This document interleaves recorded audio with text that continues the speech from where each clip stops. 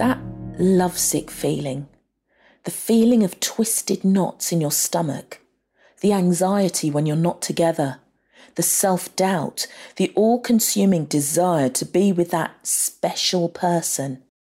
Staring at your phone. Where are they?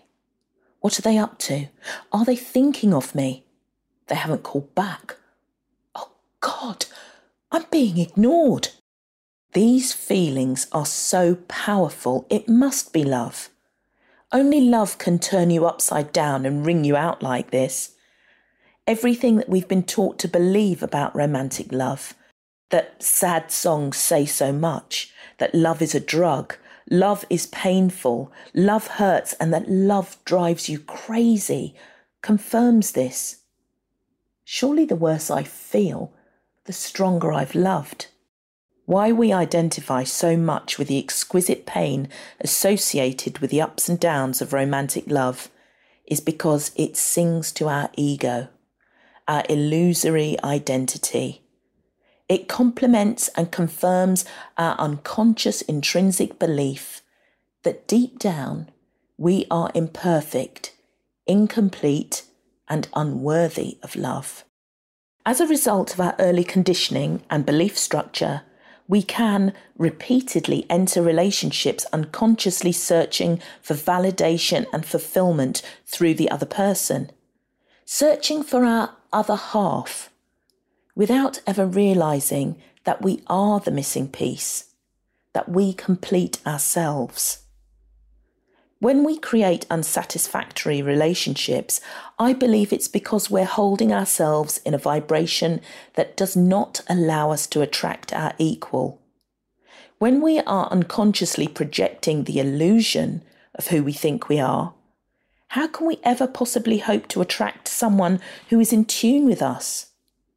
When we aren't living authentically, we will ultimately attract someone who mirrors our lack, in whatever form that takes, and like it or not, they will reflect it right back at us. The more we grasp at and are afraid to lose love, the more we will suffer. Our ego wants to be proven right. The feelings of intense pain and confusion that we experience during a breakup and often mistake for love are in truth often the feelings generated by the severing of attachment.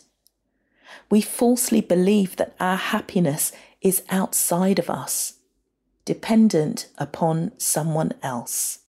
Tenzin Palmo Jetsunama, a Tibetan Buddhist nun, once said, "Attachment says, I love you, therefore I want you to make me happy. Genuine love says, I love you, therefore I want you to be happy. If that includes me, great. But if it doesn't include me, I just want your happiness." It's a very different feeling, and how many of us can truly say that we have ever experienced it? The path to true happiness in our relationships is to stop projecting our need for validation onto others, to cease wanting others to fulfill us or to make us feel whole.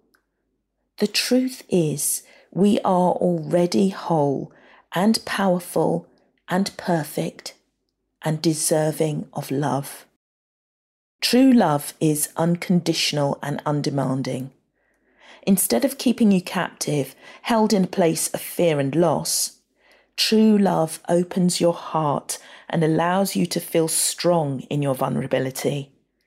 It relinquishes control and dependency. It allows the other person their freedom to be whole without guilt. Love really is the answer to everything. Truly loving ourselves first. And only when we learn the song of true love can we sing it to someone else.